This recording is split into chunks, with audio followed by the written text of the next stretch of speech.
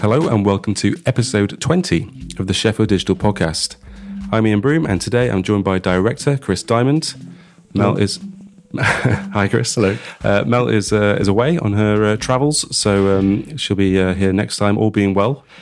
We're going to be catching up on all the city's latest digital whatnots later on, but right now we are joined by Johnny Briggs, creative director at Field Design. Hello, Johnny. Hi. All right. Thanks for joining us. Yeah, no problem. As always, we are going to start off by asking you to tell us a bit about yourself, full Scylla style. Tell us about yourself and Field Design, I guess.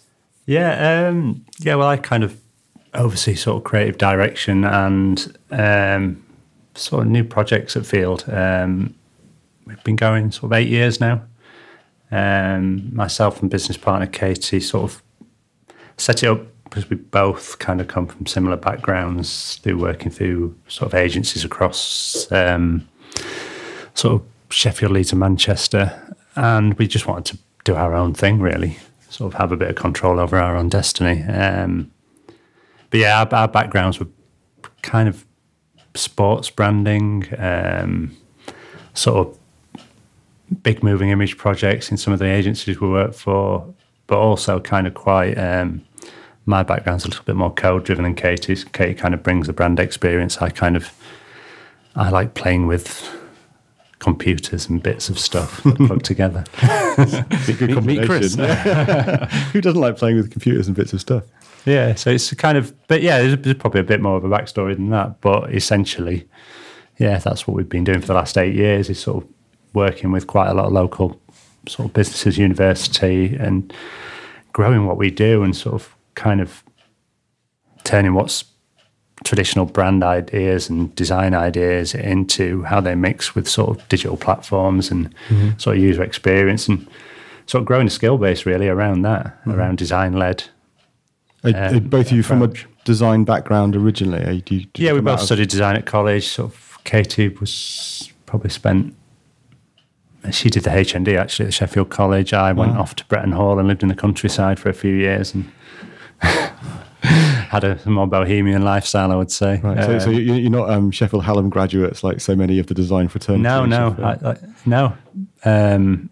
We both sort of both came at from quite different angles. Actually, the course I studied on was probably a little bit more fine art focused, but it was still a graphics course. Yeah. And the one Katie studied on was a little bit more sort of industry driven, I would say. So those two things, it allows you to look at things from different perspectives, and sort of we're always quite open with how we work on a project. And it's our studio's laid out so everybody's in the same room, so there's a lot of sort of everybody knows what everybody else is working on, so it allows you to sort of dip in and out of stuff and sort of have an overview on all the projects, really. So how much of your work now is digital and how much is print and brand and identity and stuff? I'd say it's getting towards a 50-50 split, whereas when we set out, we were probably doing sort of 80% more traditional design and print, sort of branding. It was always that thing that you did something for someone and they went, "Oh, we need a website." Yeah. Whereas now the conversation's a little bit different. It's like we have I kind of like to see it as problem solving more than anything, and whatever the right approach to that problem is, whether it needs to be delivered on a mobile device, it's still design led. We're still thinking about it as a design problem rather than a technical problem in the first instance. We do have some quite technical people in the studio, but we use their knowledge to feed into every different aspect of it, really. Yeah. So you've got, there's lots of different platforms that you're familiar with working with, and like extending that onto new platforms as they emerge. Yeah, because we're quite a small team, I guess, and we're not out and out specialists in terms of we're not all coders. Yeah, and we're not all designers. Just brand. Yeah. So we have to be we do a lot of sort of prototyping. So we'll use things like Unity and Vuforia to make sort of quite quick to deploy sort of AR apps. Okay. And we tend to focus on sort of just LAMP setups for a lot of our web builds. Yeah. We tend not to go into sort of enterprise solutions because it's not really what we're set up to do. I think if we ended up there, we'd end up being a very different kind of business. Yeah. And I think quite a lot of the creative input would sort of slip away quite quickly. How does the AR work come about? Was that you deciding this is something you want to do and then going to find the work, or? It was a whim. We made some Christmas cards about 2 years ago. All good projects start with good Christmas cards. Yeah. And they were paper based, and they were these little art movement angels, as we called them, and they were a little bit of paper that you curled around to make a cone, and it had a face, and you put a sticker on it and you changed it. It was just a little playful thing, really. And we were just kind of pondering what to do next for the following year. All right, say a hi bye, see, with your paper craft. Yeah. So it was, but we instead of remaking them, we started playing around with sort of. It's a difficult one, really. I don't know why we chose AR. I think VR was a bit of a thing that we felt the kit would move on quite quickly, and it didn't really fit in with any of the other things we were doing. So we were doing quite a lot of 3D work at the time, so we were modelling geometry for other projects. I think, how can we bring that to life in different ways? And obviously the print's always been there. So we just started looking at sort of AR in terms of image-based targets initially. Just using phones? Yeah, using mobile devices, yeah. And we made these little 3D angels come to life on the back of a postcard. So we sent the postcards out, got a few people to download the app. And that was always going to be the biggest barrier, getting someone to download the app for something novelty. But that allowed us to talk to some of our other clients about what that could do for them, or whether it was any interest to any of their projects they were working on at the time. So I still think there's a certain element of sort of magic about it, even though we know how it works. Yeah, it's the space in between, and I think that's what's fascinating to people. And I think we were at an event in Manchester last week, and we were talking about the novelty aspect of it, and there were some very big players there doing sort of medical, sort of remote working operational stuff using AR. Yeah. But right at the other end of the spectrum, there's people like us who are just wanting to sort of spark what somebody could do with it, as opposed to a predefined path where you're going to need an enterprise solution, and this is all the kit you're going to need, and you're going to need a room full of all these headsets. And we weren't set up to that. We're more interested in sort of iterative sort of development, seeing what we can do next with it, and seeing what use there is for it beyond the novelty, I guess. Yeah, how interactive it can be just with devices that people have got. Yeah, I mean, Magic Leap just released their developer kit, didn't they? Was it last week? Yeah, Magic Leap. And there's a little bit of sort of skepticism about whether Magic Leap is good or not. I guess. It looks like it takes quite a bit of calibration. Like you've got to really go around the room and make sure that you're. I think the thing is, it's. I think the reason AR is probably an easier route to market is just because it's in people's pockets already. And AR kit is ubiquitous now on Apple phones, and we're still kind of deploying sort of early prototypes in Unity. Just get quicker. It's quicker to test stuff. But I think that's the native AR kits are going to be the way forward in the long term, I think. Are you seeing quite a bit of demand for it? Like clients getting it, or are they still just experimenting? They're experimenting, but so we're working on a project with the university where we're doing something, a gamified version of an AR app where there's an educational aspect to it. So it's kind of treasure hunt based, really. And I suppose there's an element of Pokemon Go about everything that's AR. Right, yeah. But it's about collecting things and seeing the relationship between them in a space that's not really there. So they're kind of aiming it at sort of young kids in school who want to interest in engineering. So it's a different way of getting that content to them, as opposed to stuff that's on a blackboard or sort of more traditional methods. And it's stuff they can take home because it's on their phone. So the other side of stuff we're looking at the moment is, so the targets thing was a good way of us getting into it and seeing what AR could do, but we're starting to look at stuff that's more plain detection based now.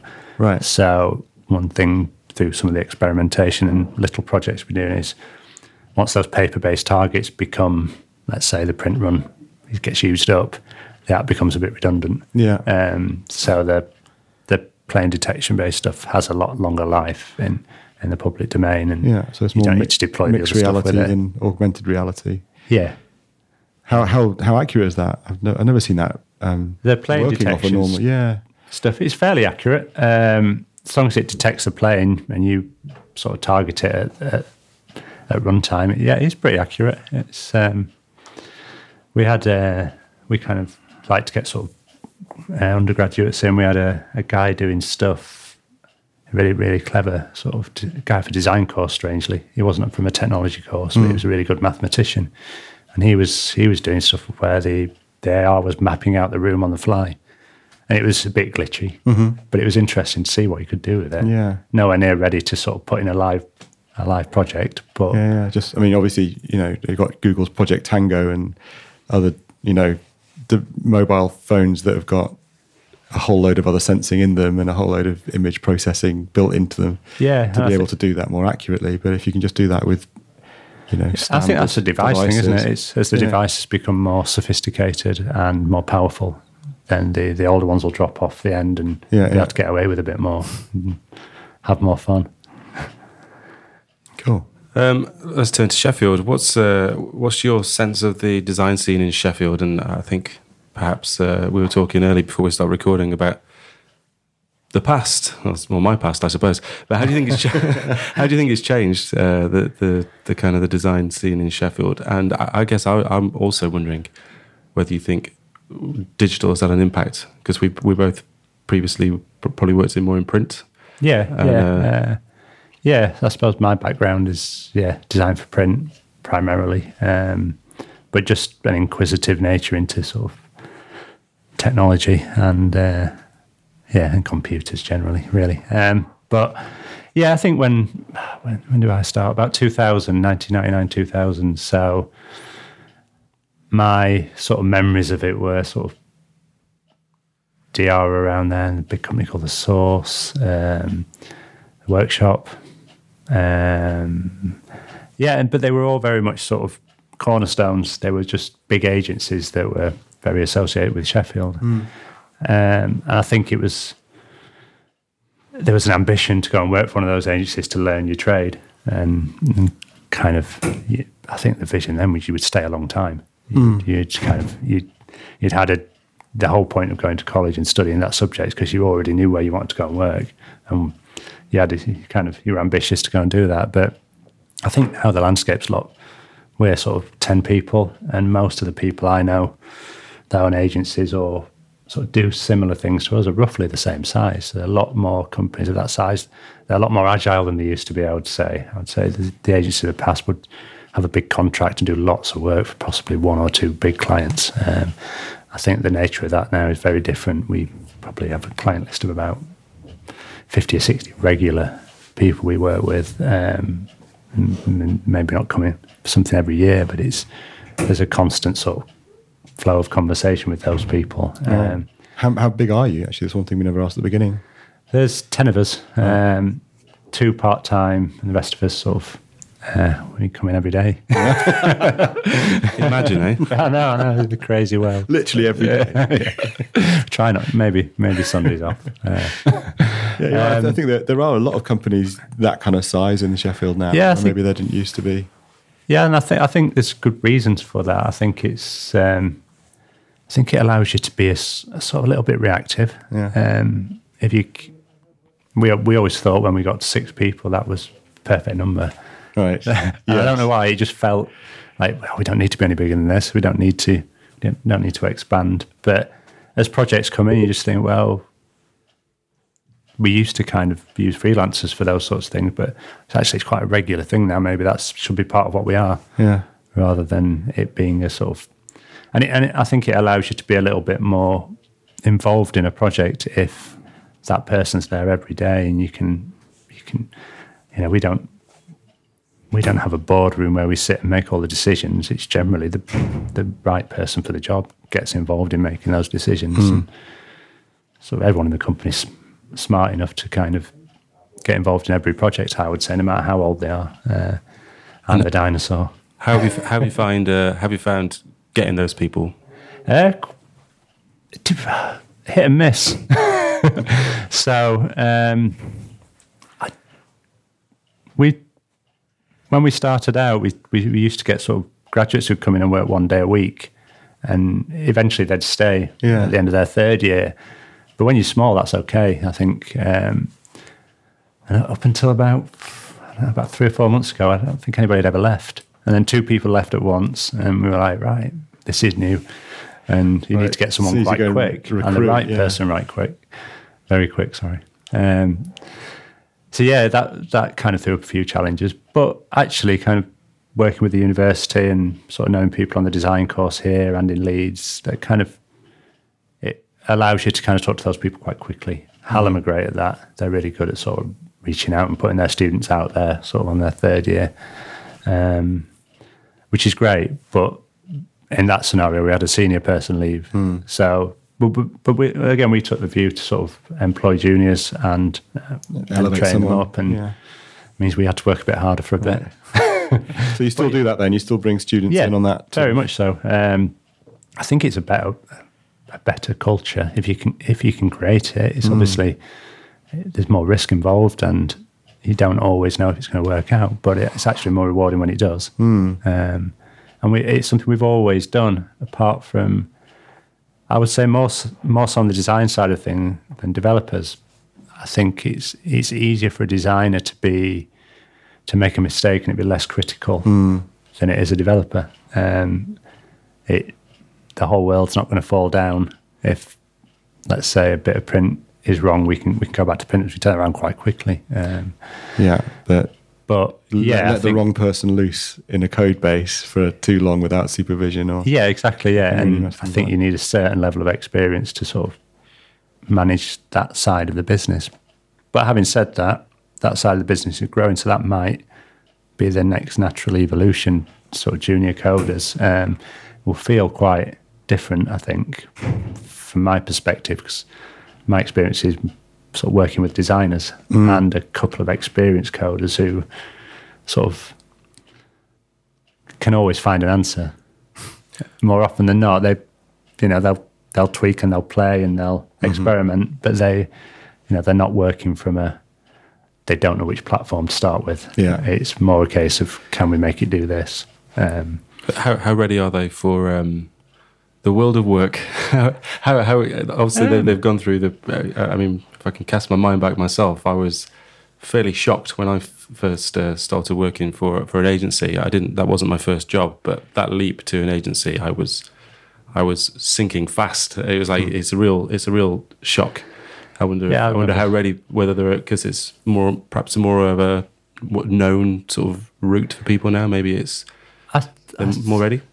Yeah, I think. Well, again, we've probably been fairly lucky, I guess, or maybe it's just the attitude to work's different. Maybe the desire to pay off that huge debt is is more at the forefront of your mind when you get a job. I think when I started working, it was tried to stay awake at 3 o'clock was a bit difficult. Switching out of student life quite quickly into work, but now they're really focused, really switched on, and it's. I think it's saying something about the higher education system in that, I sort of teach at Leeds Beckett University 2 days a week on the graphic arts course, so I know what it's like to see it from the other side, and they come out of school and they're very good at passing exams, but what you want is somebody who's very good at adapting to a situation. And mostly in our experience, I think by the time they get to us, they're not experts in what they do, but they have that ability to think around a problem, and that's kind of what we look for, whether that's a creative designer or a coder or a mixture of the two, if you're really lucky. There are a handful of people like that out there, but I think you have to be really lucky to strike on one at the right time. I think there's just a very, very small percentage of people in the workplace that are generally visually switched on as well as they are tuned into sort of the more technical aspect of what they do. They're rarities. I had a similar conversation with Matt Pike at Universal Everything a little while ago, just about interaction design and how interaction design isn't really taught that much anymore, as much as he would think. a lot of design courses. A lot of kids want to go back to print. They kind of, Yeah, I you know, think it's what he was saying from his impressions. But it's those true, real and I think crossover that's- technical, visual capabilities are quite rare. Yeah, and at Hallam you've got the art school, and they're in the old post office, and the game design's in Cantor. So you kind of got, they don't walk Mix that past each much. other every day, Yeah. but they maybe could. It's a similar thing in Leeds, really. They're sort of media and kind of game coding aspect of it's on a different campus to the design campus. So I think it's more of a sort of art and science sort of split, really. Yeah, Which is, CP Snow kind of dichotomy. but yeah, I think students on design courses are taught technology through sort of tactile things like Arduinos and sort of playing with physical stuff. Yeah. Whereas I think coders are taught design through looking at pixels and how they work together, rather than the Yes, sort of, that's true. It doesn't always have to be that way. Yeah. And sort of sprite maps and things like that. Yeah, You know, it's, screens. Yeah, screens, not physical stuff. Yeah. You're right. A lot of design courses are going into the product design, into Arduino electronics, sensors, and Yeah, and I think that's a good way for a designer to get into code. I think it's you've got the physical object, then you make it do something through Yeah. code. It's quite simplistic, but it might spark that dormant interest in someone who thinks they're just a 2D designer. So yeah, it's but I think from an education perspective, I think universities look at the marketplace and look for what they're looking for. So whether they're looking for a designer who's really good at a certain bit of software, or whether they're looking for a coder who can, let's say, I don't know, just program in C. And I think it should be a little bit more expansive than that. But I don't know. I'm not an expert on what computing schools do in universities. I've got more of a sort of an angle on the design side of things. yeah. Well, I think there's still this kind of difference between computer science and theory. The theoretical side of it and the trade side of it, where universities are producing developers or designers, and I think a lot of what digital work is becoming more trade oriented, or to the point where you don't necessarily need a degree. I think you can. I think it's something you said before. Go into some of these things. Start getting recorded. It was about there not being enough new businesses. Yeah, and I think probably part of the reason for that is that when people come out of university, they've got a very, well, let's say, a fairly narrow skill set. I'm not saying they're not capable, but they've focused in on something quite early on, and that perhaps doesn't give them the confidence to think they could do other stuff as well. Or they need a whole bunch of other team members to. Yeah, you need to put 10 something. people together to deliver a project rather than 3 people who are multi-skilled. Yeah, I mean, I think it's becoming a bit like construction, where you're building something, but you need an electrician and you need a plumber and you need, brickie and all of these different trades all working together and coordinated. Sometimes coordinated. Yes, that's right. Yeah. But that's certainly part of what's happening, and quite famously, computer science produces the least employable graduates of any course, which is quite a surprise to a lot of people, I think. Because it's very theoretical, and not many people can go straight into research and development out of university. Yeah, it's the application of that in a practical environment. It's quite a hard sell. Mel's left us a note in the document here to ask you about Field's plans for a digital design festival next spring. She makes that sound extremely definite. All right, okay. It was, can you tell us more? Yeah, well, sort of, we were chatting with Mel about an interest from our perspective and from her perspective through Sheffield Digital to put something together where design and digital technologies overlap. I think they do, but it's probably happening behind closed doors quite a lot. So to create a platform and a series of events, sort of March, April next year, where we showcase some of that talent, perhaps not in a here's our latest bit of kit, here's our latest project or product kind of way, but here's what we can do when we're playing or when we're working with someone we've not worked with before. It's very much to showcase the talent in Sheffield but with an angle on how design and digital technologies come together. I'm not saying there's lots of places that's happening, but it'd be nice to let everybody else see. Yeah, for the whole city, to get the general public involved. And not just to let people outside the city know what we're capable of. Because I think the view of Sheffield is it's quite sort of, I don't know, I quite like the view that we're a bunch of tinkerers. Yeah. But we actually do some quite amazing stuff as well. Yeah. Beyond, we do stuff that we get paid for and it works. And, I think, it's harnessing that village mentality and showing how we professionalise it, I think, without taking the spirit away from it. Do you have a sense of what format it is? Is there a model?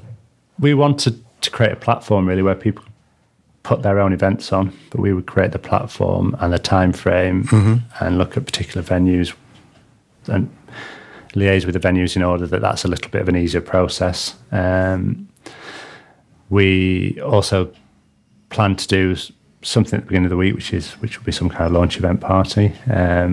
Again, it's very early days. We haven't locked down venues or anything for this, but we hope to do a symposium on the last day as well, where we perhaps have a slightly more kind of where industry meets academia approach to it, and get some people to come and talk about how their research starts to become applied and where sort of Sheffield industry fits with that really.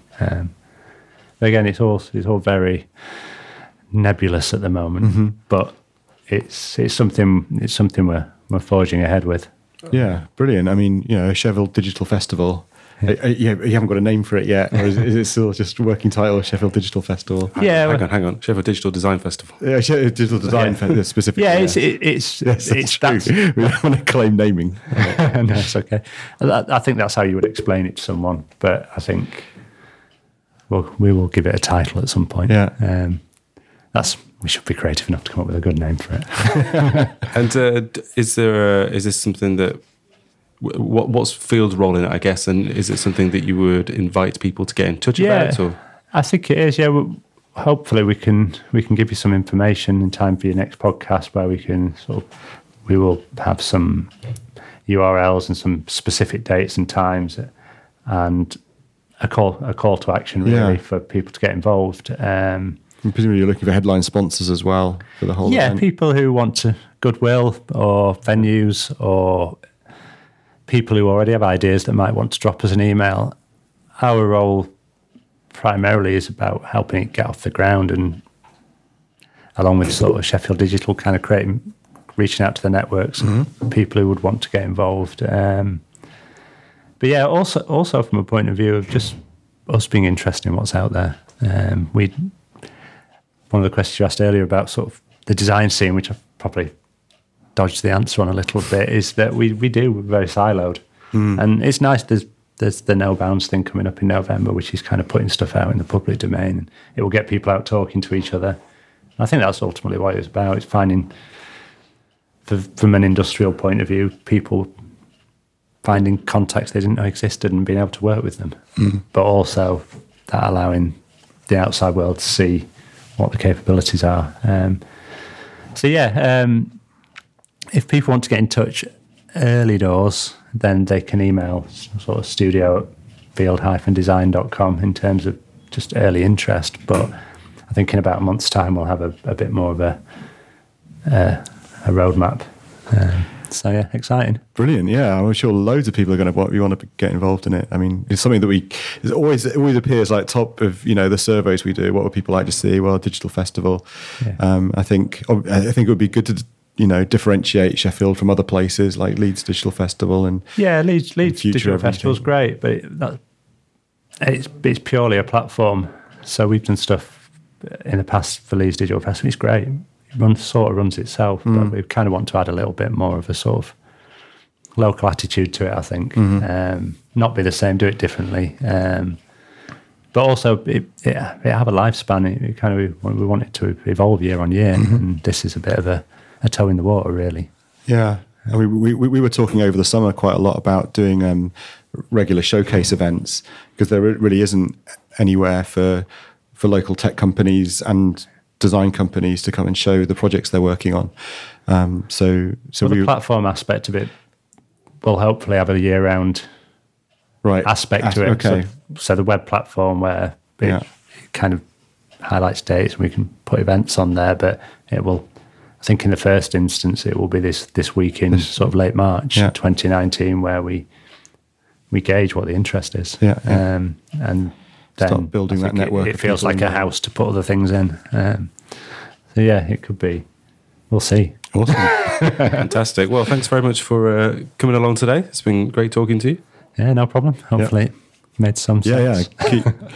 Come back when you know more, and we'll keep everybody as informed as we can be about your absolutely. Your progress.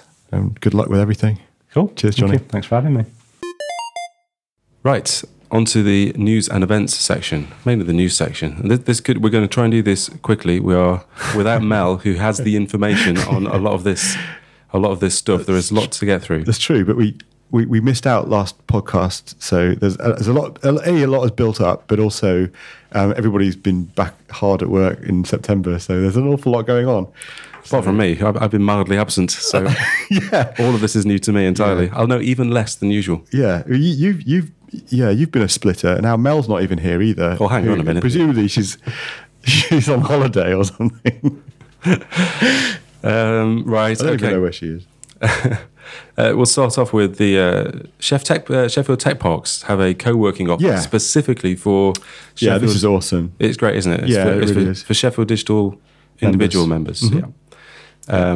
So it's an amazing space. We've talked about it before. They've been doing the Freelancer Fridays, and now this kind of a more formal co-working offer for Sheffield Digital members who can access the co-working lounge or space.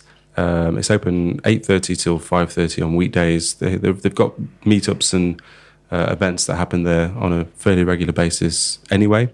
And so this is a chance. I guess it's an alternative space to go and work. Yeah, and it's £100 plus VAT per month to Sheffield Digital members to take advantage of it. So it's really good value co-working.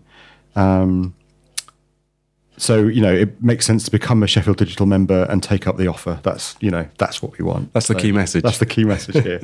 They do have like little breakout meeting rooms and very, very small pods, which are good for if you just need to go and have a bit of quiet time. Me and you have recorded a podcast in there. Yeah. They're supposed to be for people making phone calls, but 2 people can squeeze in there at a pinch. It's extremely comfortable.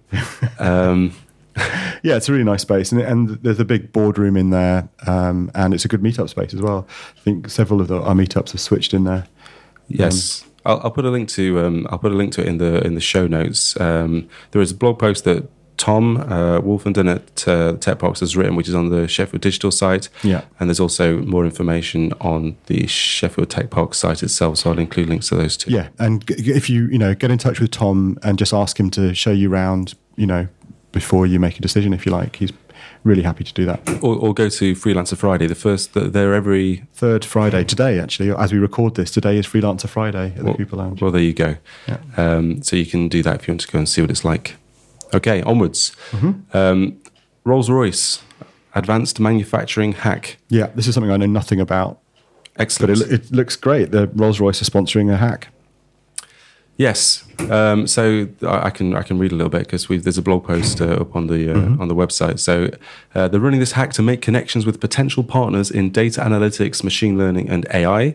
It takes place at Factory 2050, the AMRC, who are they're a regional partner of Sheffield Digital, and Rolls-Royce are offering £10,000 of initial seed funding to the winners. And that's to develop a proof of concept or a prototype in partnership with them. And includes mentorship and support from senior members of the manufacturing technology team. So it sounds like a pretty good deal. So we would encourage anyone to, well, first of all, go and find more information on the Sheffield Digital website. It's up there near the top of the site at the moment. And then, get in touch and let us know if you do take part. Yeah. There is going to be a Meta Meetup 3. Yes. Can we call it a long overdue one, or is it? Yeah, you can. Yeah, it is overdue. I mean, we did the first 2 at Google Digital Garage, and obviously they they moved out in April, and we've just been too busy and didn't have a venue. But we're doing the next one in conjunction with Spaces, or Spaces Works, who have taken 2 floors in Acero, which is the new office building in the digital campus. So Spaces have got a big co-working an incubation space on the ground floor, and then they've got offices, managed offices on the top floor. But they're really keen to host events, and they want to come and partner with us to do this. So I'm talking to Heidi at Spaces on Tuesday. So I will have just spoken to her probably when people hear this, about putting it all together. And once I've done that, I'll put the invites out. But it's going to be on the Monday, the 15th of October is the date that we've got scheduled in. So it'll be 5:30 till 8 o'clock. And it's the Meta Meetup is the meetup for people who organise meetups and people who want to organise meetups. So is there an agenda of such? Do we know what it's going to be about? There's an agenda insofar as there are things that that I want to talk about that we're doing around meetups, and opportunities that are available now that maybe weren't available before for people organising meetups. But I would like meetup organisers to contact me with what they would like to put on the agenda as well. And I started a conversation in the meetups channel on our Slack about that. So if you organise a meetup, or if you're thinking of organising a meetup, or if you think that there should be a meetup about something that there isn't, talk to me on Slack and come along on the 15th, and keep an eye out for the Eventbrite when it goes out. Fantastic. And talking of meetups, that's another a meetup I know people want to get off the ground is one around extended reality, so VR, AR, MR. There's a bunch of people that would really like to get together to bring the community of together around what's going on in that space, and they're trying to get other people to help them organize it. And they posted a message into the VR channel on our Slack. So if you're interested in a VR, AR, MR, XR style meetup to take place in the physical world, I imagine, but if you're involved in any of those technologies, then go on Sheffield Digital and go to the VR channel and express your interest in being part of it. Please. Great. And if you're not on the Slack team community, then sheffield.digital/Slack. Do people still say /? Do they just say /? They probably just say /. I've said / a lot there in a very short space of time. Well, as opposed to /, yes. Fair enough. Digital conference, we should make it clear this is not the conference that we've been talking about. No, so the thing that Johnny was talking about is a festival, hopefully. But this is the digital conference, so this is this year's edition of the first annual conference that we had last year. So we've been talking to the council about running this. Again, it would be like a one-day conference, and the major theme that's emerging is around digital skills. So we're really trying to pin down and understand what aspects of it are going to be of relevance to our industry, basically. So advanced digital skills and digital professions, as opposed to making people work ready and the digital inclusion and general digital skills for employment, which obviously is a major part of the council's agenda and the council partners' agenda. We need to get that kind of resolved so we really understand how we cover the breadth of digital skills in this, and make it a conference that people can really get involved in. That conversation, it needs to kind of resolve in the next week, I think, so that we can start planning around it properly. But I think we'd be looking to host it in sort of mid to late November. Okay, it's good to have that in everyone's minds. So it's on its way. QB launch at New Era. Yes. In our notes, there's less and less information as we go through. I know, yeah. There'll be single words in a sec. Yes. I probably need to write this up in a blog post. So on Monday, I went to the launch of QB, which is the China UK Business Incubator at the New Era building, which has just been, or the first phase of which has just been completed on Bramall Lane roundabout, it's opposite St Mary's Church. So it's that big kind of like green and grey clad building. So there's the incubator is basically going to be like a business enterprise center for industrial relations between China and the UK. So it's quite a unique thing. I think, you know, that there isn't a place like this, certainly in the north, but I've got a suspicion there isn't really a place quite like this one is envisaged in the country.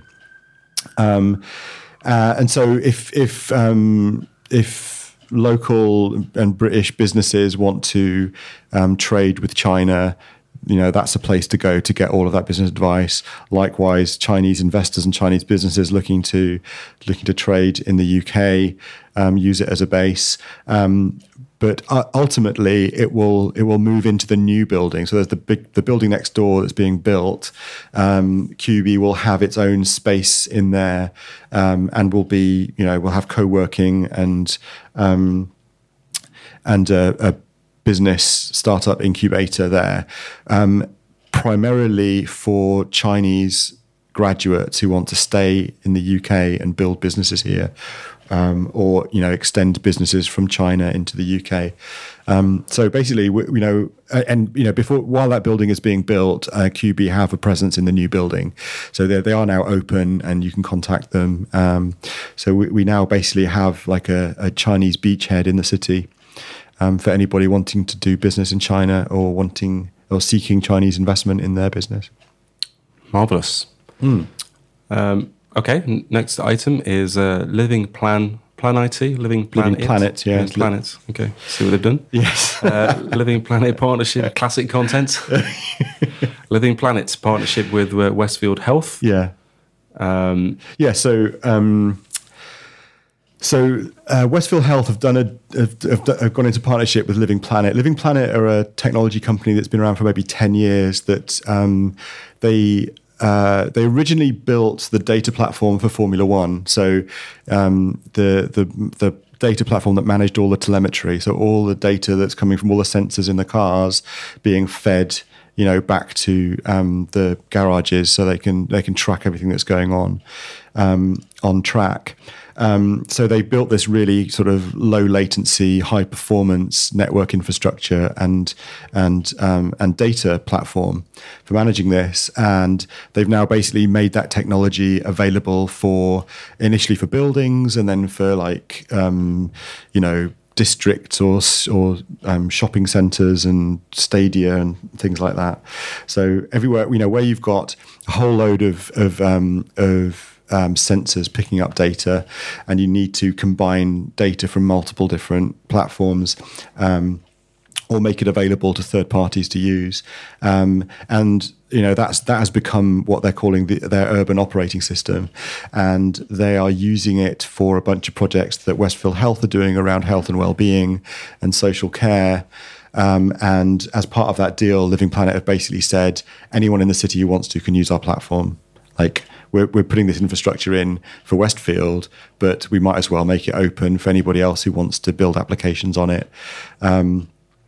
Partly because they want to trial, you know, lots of different applications, and they like the fact that they've got a city scale platform to do this. But also, obviously, they want to create a data ecosystem on their platform. And I mean, they use open standards, and I haven't quite interrogated, you know, the kind of openness implications of their platform, how monolithic it is and how proprietary, etc. But that's basically been announced, that they're making their platform available. So for the city for free. Are they Sheffield company, or is it is Westfield Health is Sheffield company? Westfield are a Sheffield company. Yeah. Living Planet are Silicon Valley. Okay. So they're probably not going to hear me making jokes about their name and get in touch. Oh no, they will. Okay. a processing day next spring. Oh yeah. So that's literally all it says. Isn't it? Keywords. Yeah. Digital, Christmas. That's right. So Sheffield Institute of the Arts would like to do something for processing the programming language, the visual creative computing language processing, are doing like a community day for people who use processing next spring. And Pam Bauman at SIA would quite like to do something, and she was asking whether there are people in Sheffield who are into processing as a programming language for making visual things. It's used by academics and creative technologists a fair bit, maybe not as much as it used to a few years ago. But yeah, so anybody who's doing stuff in processing or would like to do stuff in processing, get in touch, and I'll put you through to Pam, and you can see what you can do to be part of this kind of international day of celebrating a programming language, which I think it's sometime in March. Great. Okay. Well, this next section is titled "Updates from Mel." Yeah. So these are things that Mel has been up to that she's shared with us, which are all great, but we don't know an awful lot about them ourselves. So forgive me for doing a little bit of reading. The first one is about a meeting that she went to, which is the National Tech Clusters Group. Tech Clusters sounds like a breakfast from the future. I quite like that. But it's all about bringing people together from all over the country who run similar organisations to Sheffield Digital. You must know about this, Chris. Yes. And they heard from, at the meeting, they heard from Andy Shields, who's the Director of Digital and Tech Policy at DCMS. And there's a reference to Chatham House rules. I love that reference. Okay, what do you think? When people say that, what do you think that really means? No names. No, I know, but I know that specifically. But I always feel like it means that almost like we cannot possibly talk about what actually happened in that room. It always feels like there's more to it. Like it's some kind of secret meeting. No, it means you can talk about everything that happened, and you just can't say who said what. That's all it means. So. I like to think they're. I know people do use Chatham House rules to like as if it means you don't this Fight Club or something. It didn't happen. That's not what it means. So Mel says it was really useful for learning how DCMS operates and what their priorities are, and that listening to Andy Shields, he was talking about wanting to hear from... No names. Does he include it in the no names? Have I got to beat this? I'm just making a joke. About the experience of the funding process and in the involvement of LEPs. And Mel says that he got some very honest feedback. They're going to be meeting again before Christmas and are hoping to get someone from BEIS to attend and talk about business support. And during the meeting, the group also heard about Manchester Digital's collaboration with 3 other clusters on a digital skills project, which could provide a blueprint for other areas to use as well. Okay, and Mel says that skills is back on the agenda. She's going to be going to 2 meetings this week, which I assume was this week that we are in right now. Around bids for funding for skills projects, and she is encouraged by the ideas and enthusiasm and opportunities for more joined up activity. Yeah, so this ties in with the theme for the conference as well. So yes, hopefully if these come off, then there will be some announcements. Fantastic. And Mel, she's talking about it in the future. She's got a meeting with the STAR, but I assume that's already taken place. Yeah, I think it was yesterday. Oh, great. About running a digital awards program next year. That sounds really good. I like the idea of that. There are lots of awards for different... I write press releases and blog posts for companies that are getting awards for all sorts of things. It sounds great to have a... Is that specifically Sheffield? Yes. Yeah. I think so. I think... Obviously, Sheffield does the Sheffield Business Awards with the Chamber, and every year some tech companies apply and win awards.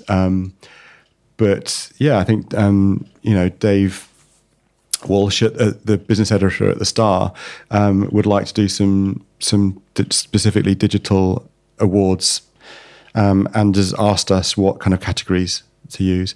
On a similar note, I'm judging the UK Tech Business Awards that have been put on with Business Cloud. I think there are 19 different categories, some kind of verticals and like fintech and health, and others that are, like SME of the year or innovation of the year, investor of the year, that kind of thing. I think actually today is the last day of applications because they extended it by a week. But there's going to be, a big ceremony in Marble Arch in November or something. But I'm about to find out who I'm judging. Obviously, I'm not judging all 19 categories, but I don't know. I'm fingers crossed. I'll be able to ask next week whether and how many local companies put themselves forward for those awards. Because I think they're going to be quite prestigious. Great. Okay, we're going to very quickly move on to some upcoming events. I have a few in front of me here, but I might need a bit of help with these, Chris, or with being slightly out of touch. On the 26th of September, it's the Chefwit Tech Tea, so Chef of Women in Tech Tea. Do you know much more about that? Is that the third event, or is that something separate? I'm not sure. I know it's happening at, is it Birdhouse Cafe? That's the Tea Connection. Yeah. Okay. Well, all the events so far have been ace, so you should check that out.